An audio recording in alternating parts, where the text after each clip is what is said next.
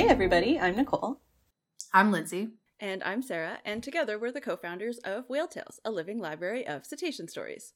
Today we're catching up with longtime friend of the pod. It's Marcy. So sit back and enjoy as we dive right in.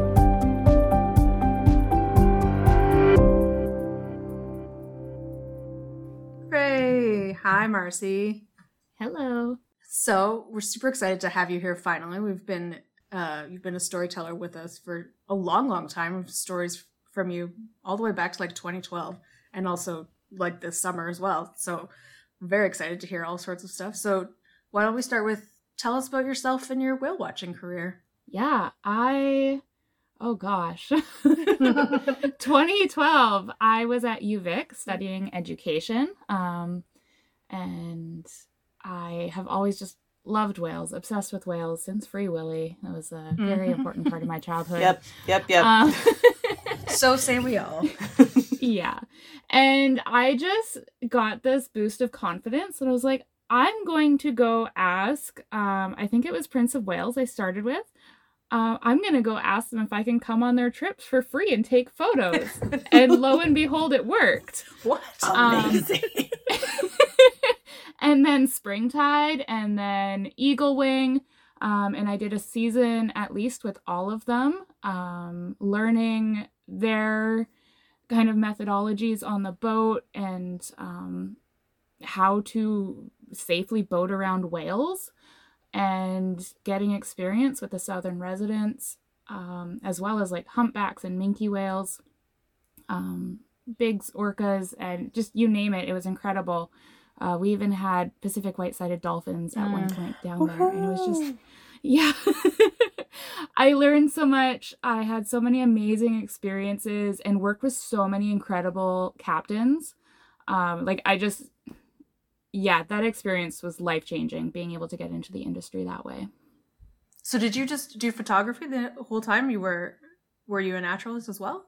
I think I did one shift as a naturalist because they had enough staff on board with the actual certifications and they just needed someone to talk about the wildlife. I can do that part. I've since gotten like my SVOP and all my boating tickets, which has also been life-changing. But yeah, it was really neat working. And even when I was like just the photographer on board, like I still got to interact with the guests on board and educate as well. That's awesome. Speaking of your boating, so tell us about where you are now, because it's a little bit fascinating, at least to me anyway. Yeah, I moved in 2014 after I completed my Bachelor's of Education to Ahousaht, which is a First Nations village just north of Tofino. And it's a 35-minute boat ride from Tofino. So sometimes I would get to whale watch to and from my new home there. And that's where I met my now husband, Skookum. He runs a water taxi company. And when we started dating, I was like, hold on, you own a boat and you don't do whale watching? So I taught him the ways of boating with whales, and we started doing a little bit of ecotourism, but I also was able to help a tiny bit, I guess, with like photo ID efforts in Clayoquot Sound here. There is, John Ford does the orca photo ID in the area, but because Ahousat's a little further up, he wasn't always able to make it up to some of the encounters, so following all the regulations, I was able to do some of the photography. I just don't have the permit to do the close-up photo ID, but yeah, it was even from a distance, like you can clearly get photos where you can identify the whales and be able to pass those on to all the experts at DFO and Center for Whale Research and everything. So currently though, we have since moved off-grid onto Vargas Island, which is much closer to Tofino. However, it's much more remote in a lot of ways. There's only 5 people living on the island. Wow. There's like 1,000 people in Ahousaht, plus like a school and shops and stuff. You have almost more dogs than there are people on the island. Just about. True. The dogs actually equal. There's another dog living on the island, so there's 5 dogs and 5 humans on this island. This is like my dream life. Nicole's dream. I am so jealous. Yeah, so we live beachfront, off-grid, solar. We carry in our water, wood stove, propane, outdoor shower, Wow. you name it. Occasionally I get to see whales from my bed, though. Oh my god. Pretty amazing. So Yeah. cool. That's crazy. So fun. So what do you see up there? You got a lot of bigs and grays and humpbacks, and then sometimes some other guys. Yeah, we occasionally, there seems to be a trend in the spring, March-ish, fin whales have been showing up. Mm. So I have actually seen fin whales now. We had a quadruple header one time. I think we have that story up. Yeah, it's probably Yeah. up somewhere. That was insane. The southern resis come by once in a while. Often they're passed before I even find out. Mhm. Because they like to stick offshore and like one boat might see them. But in 2018, we did have a super pod off of Heshquit Harbor, which we just went for. No one else was able to stick with them. And I think that was the first time they had been seen in a few months. So those photos were really helpful. Mhm. I took over 4,000 photos. We stayed until I ran out of space. That seems completely appropriate. Yeah. Yes. Yeah. That's amazing. Yeah, but it's mostly bigs and grays. The occasional other visitor. I guess harbor porpoise too. We've been seeing harbor, like, they're around obviously, but they're obviously hard to see.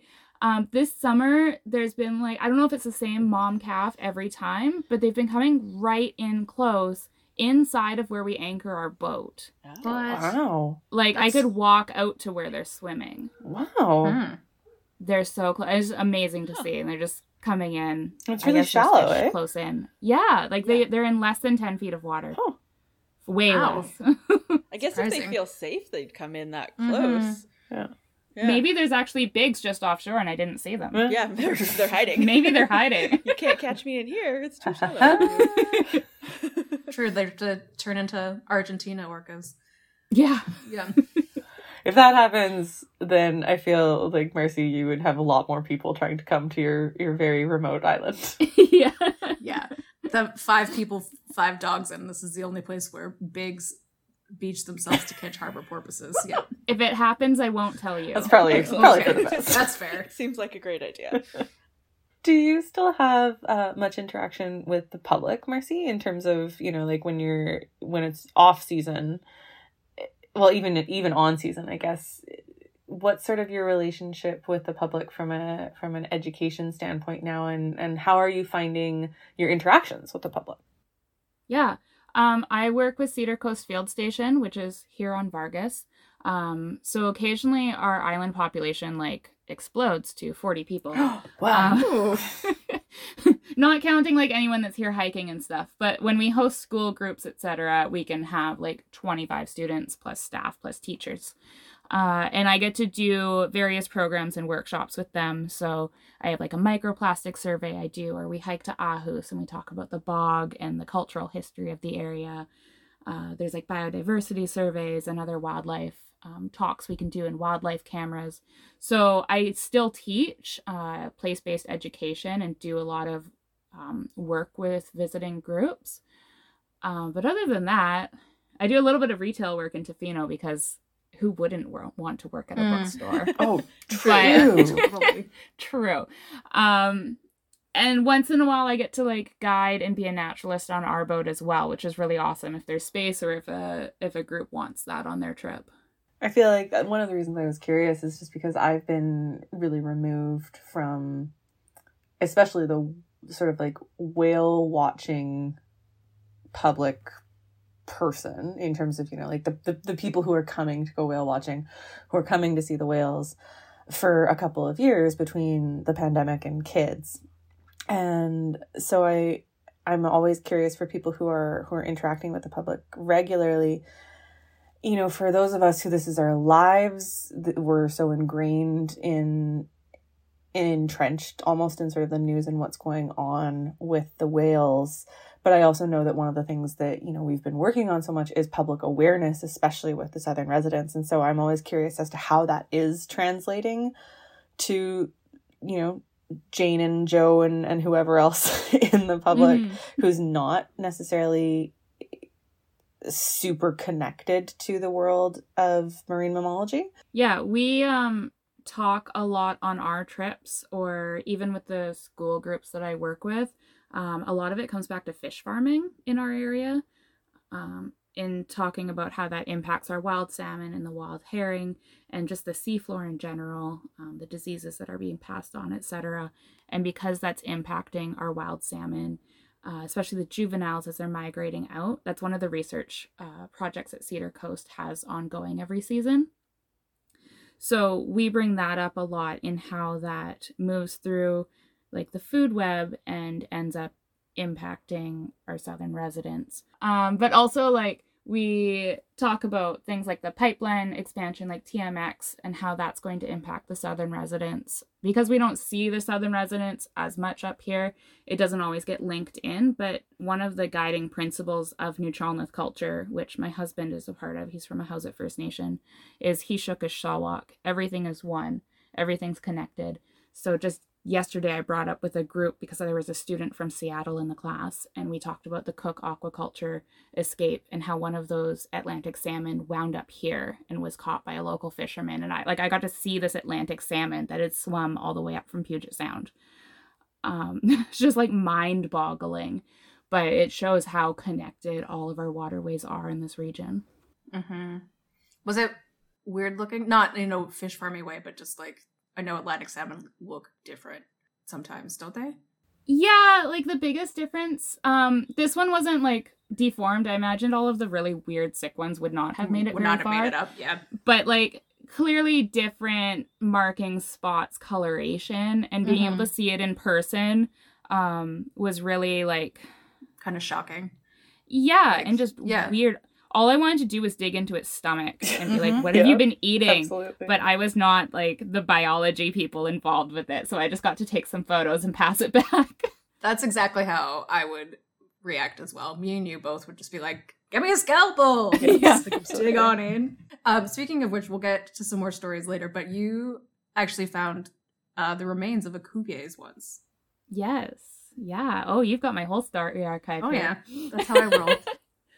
Yeah, that was when I was living in a houseit. Skookum and I had just started dating. So literally, I think it was like our second date was my request for him to drop me off on a remote part of the coast and be like, can you get me on the rocks? There's a dead whale I need to go see.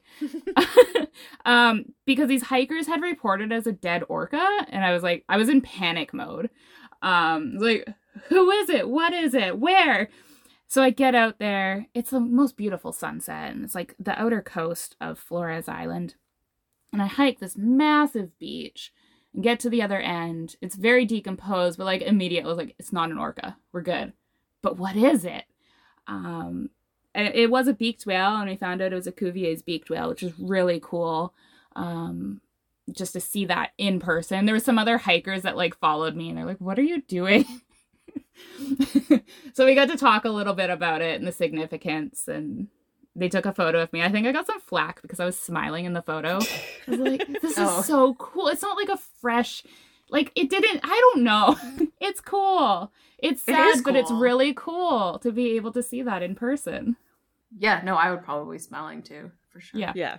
Marcy, one of the things that we always like to ask people when we have guests on the podcast, because we have so many listeners from all over the world, but especially one of the things that we always find really heartening is how many people are listening to our podcast who are not coastal living.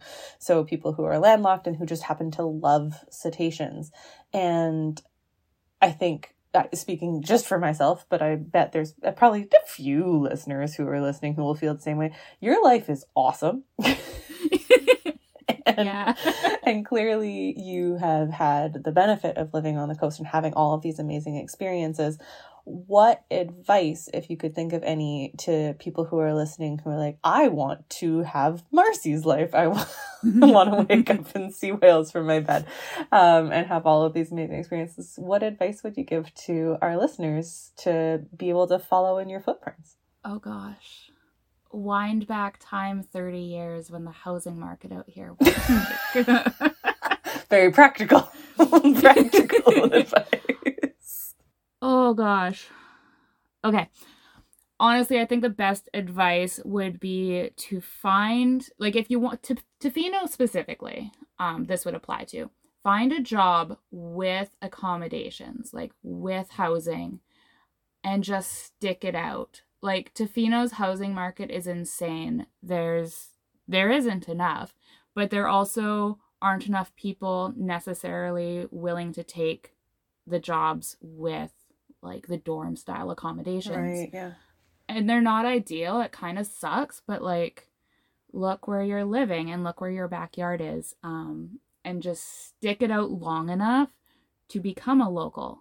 So many people leave after 1 or 2 seasons or just come back for the summers. Like, stick it out long term, and I think it's worth it. I really lucked out by moving into a First Nations community that welcomed me with open arms as a teacher, and lucked out even further by finding my life partner in that community. I'd say try that as well, but I feel like I really hit the lottery with it, so I don't know how well it's going to work. But, like, for teachers, the First Nation schools on our coast, it's remote living and not everyone can handle it. And so sometimes there's some really great job openings there. Yeah. Yeah. Mm-hmm. Cool. That's great. Thanks so much, Marcy. And I think that's also very different and really useful advice, and something we haven't heard before. So thank you so much for sharing that. Yeah. Otherwise, the advice was going to be become a millionaire, because, like, that's all you can do. It's also decent advice. True. But I think there's something to be said for, it's okay. I think this is something, you know, I certainly needed to be, I was probably told it, but I needed to learn it myself. And I don't know about you, Linz and Sarah, but there's something to be said about, like, it's really okay for everything not to be perfect when you're first starting. Mm-hmm. In fact, it's normal and maybe better. Yeah. Well, yeah. Totally. Yeah. Yeah. Yeah, and it's like your 20s are for figuring this kind of stuff out, of, like, that's the only time that it's really probably going to work out that you can go live in a dorm and not have to worry about having a couch or whatever.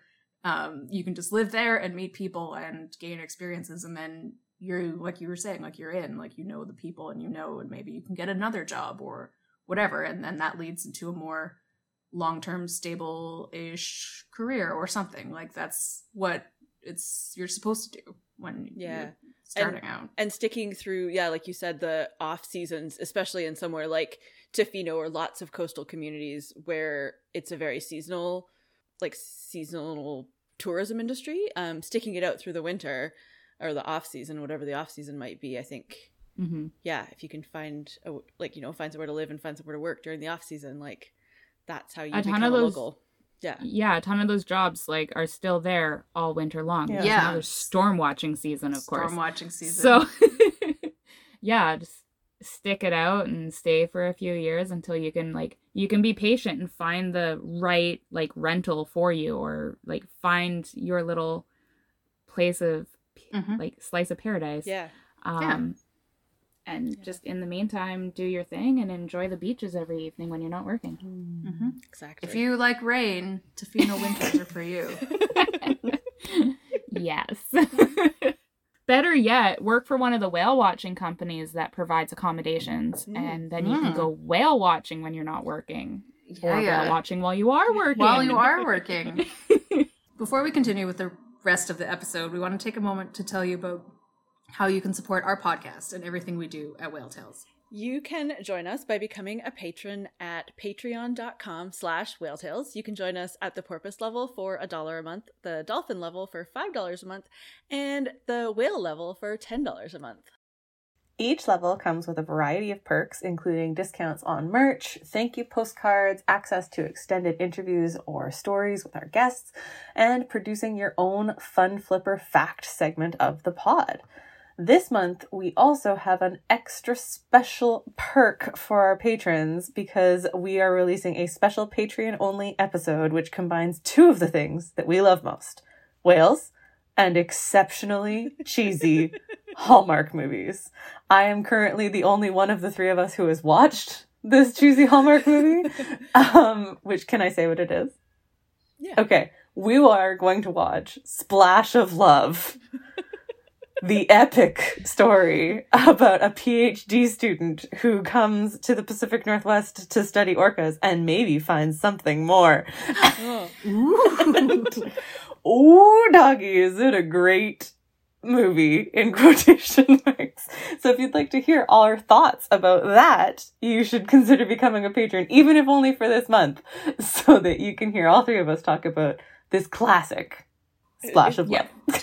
Timeless movie. Timeless movie that came out this summer. So thank you, patrons. You are amazing, not only because you continue to support us, but also because you allow us to be able to do stuff like this, which brings us just so much joy. I've been super excited about recording this episode for 4 months, so I just can't wait. It's worth it.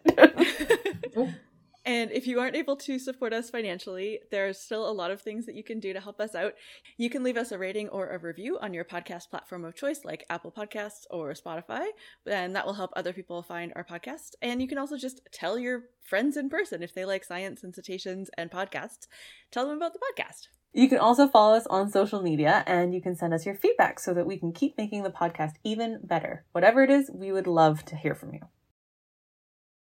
think it's time for us to move to my personal favorite part of the podcast. Marcy, are you ready to share a fun flipper fact with us?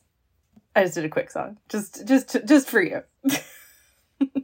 So my favorite fun flipper fact is that there are actually trends in the orca world.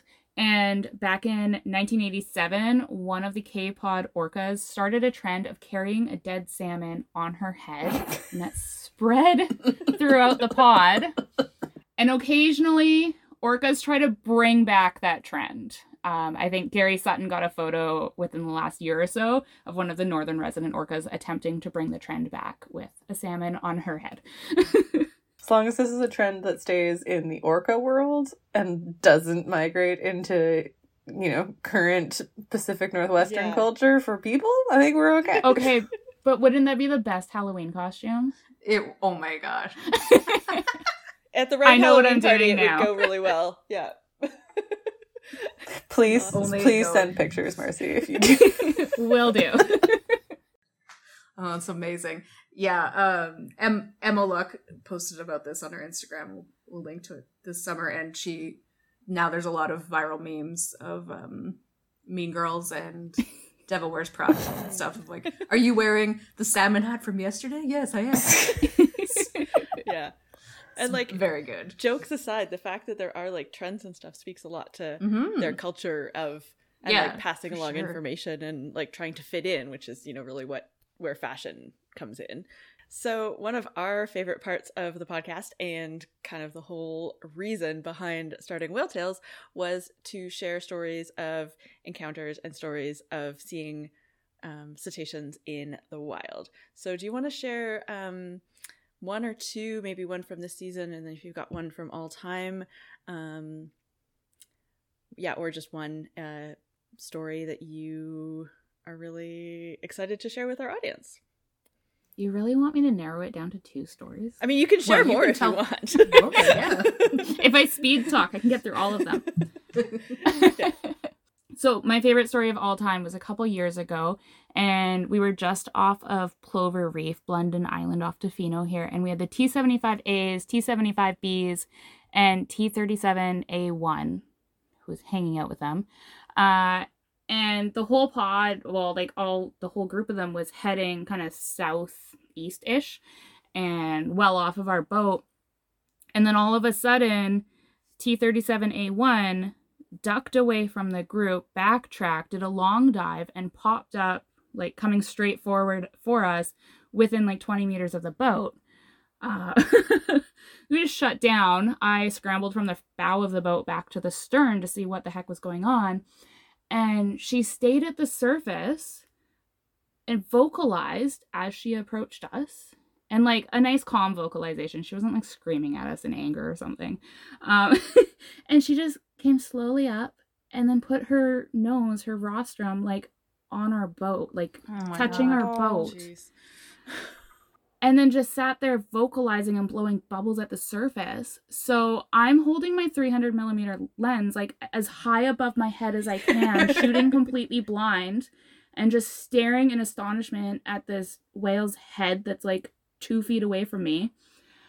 It was like every piece of my body wanted to like reach out and touch, and it was like, obviously you never could, but like it's the first time every muscle was holding me back. And she's just like, oh, I want to know what she was saying. But then she slowly turned and rubbed her entire body along the side of our boat, turned 180 degrees back towards the rest of the pod, and then slowly, like slow motion, lifted her tail and brought it down. She could have drenched me, like full blown. And the camera. And the camera and everything. And just the way, it's giving me like goosebumps thinking about it again. Mm-hmm. Those photos all turned out perfectly crisp. I have the most detailed photo of the top of a blowhole and the tip of her dorsal fin. Like it was just mind-boggling. And I looked up after she had like done that dive, and there's a sports fisherman boat like right out there filming the entire thing, and I never got that footage. Like, hello.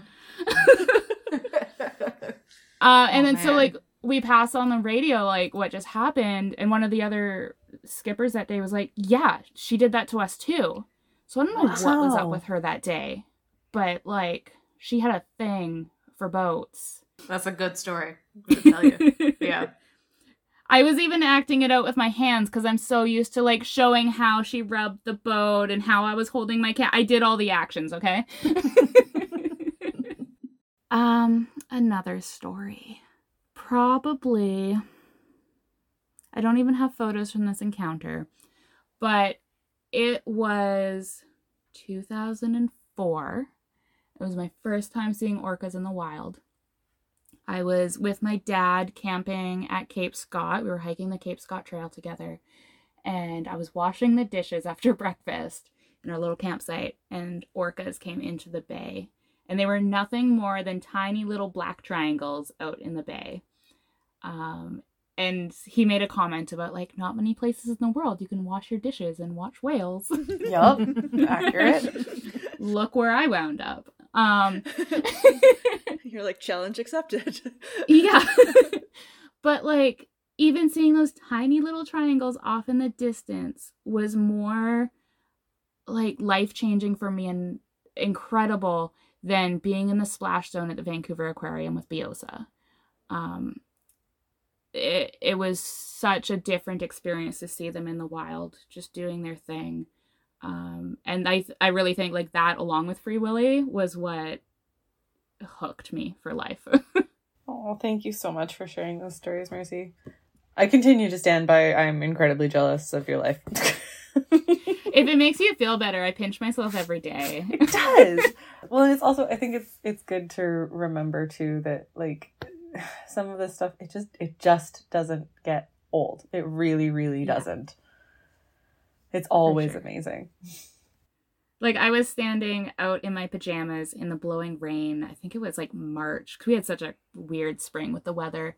There was a gray whale out in front of the cabin here, and I was down there in my pajamas trying to get a couple photos to maybe ID with the dorsal ridge who it was. Like, Mark Sawyer in Davino's amazing with his gray whale ID.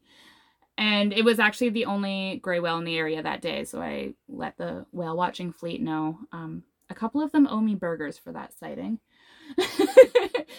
But I see them like whipping around the corner in the boats from further down the channel, and I'm like, I should probably get out of my pajamas if I'm going to stand on the beach directly behind a whale with a bunch of tourists with cameras pointing at me. I had to run back up, but I came back down. I don't even know if they ever ID'd that whale, but it was pretty sweet. That is really awesome. Unless there's anything else you wanted to share with us, Mercy, the last thing we kind of do in each episode is we always talk about, obviously, these animals that we love so much. What's something that we can do to try and help protect them? Mm-hmm. So in your mind, what's one of the most important things that either you are doing or you wish more people would do, or you're really, really glad that people are doing to help protect the whales in your actual backyard? Literal backyard.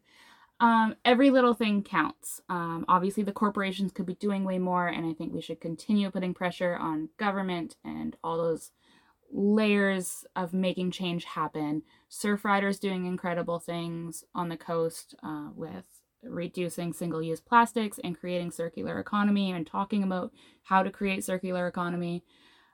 Every little thing we do counts, whether it's like one less plastic bag. We might think it's not huge in the grand scale of things, but that one plastic bag, if it happens to get into the ocean, could kill something. And that's what I talk about with the school groups we work with. Like, we're picking up literal styrofoam beads off the beach, and we talk about what a tiny drop in the bucket that cleanup is. But also how you may have just saved how many birds and fish's lives because they didn't ingest those styrofoam beads. Like, it does matter. On the slightly larger scale, Will George is doing some incredible work right now. He was in the Co-Extinction film. And he's doing a paddle right now, a canoe journey, raising awareness about trying to get the TMX expansion canceled. So he's got a GoFundMe on his Instagram page, WillGeorge36, doing amazing work, incredible Indigenous activist and individual from our area. So definitely someone that everyone should be following in the work he's doing. Thank you. Fantastic. Thank you so much, Marcy, for coming on. Thanks so much for having me. Oh, man. Yeah, it was great. You can come back anytime. I've got more stories. Excellent. Yeah. Also, I really do want to hear about your dogs. I obviously want to hear your whale stories, but also dogs. Whale tales, we dog can tales. do a special dog-themed podcast. April Fool's Day or something. Yeah. Yes. Dog tales. It's perfect. Okay, Marcy, before you go, I know where people can find you, but where would you like people to find you if they want to follow you? Yeah, so my Instagram is west.coast.soul. And that's my photography work, wildlife photography. If you want to follow my off-grid journey, that's at Vargas Dream on Instagram. And from there, you can find any of my other accounts, I'm sure. Thank you so much, Marcy. It's great to talk to you. Thank you. Oh, it was so great to hear from Marcy. And now we'd really love to hear from you. Any of your thoughts on this episode or any episodes. So please visit our website, whale-tales.org, where you can find links to our various social media handles and you can drop us a line. You can also head to our website to subscribe to this podcast, check out our merchandise, learn about supporting us and becoming a patron.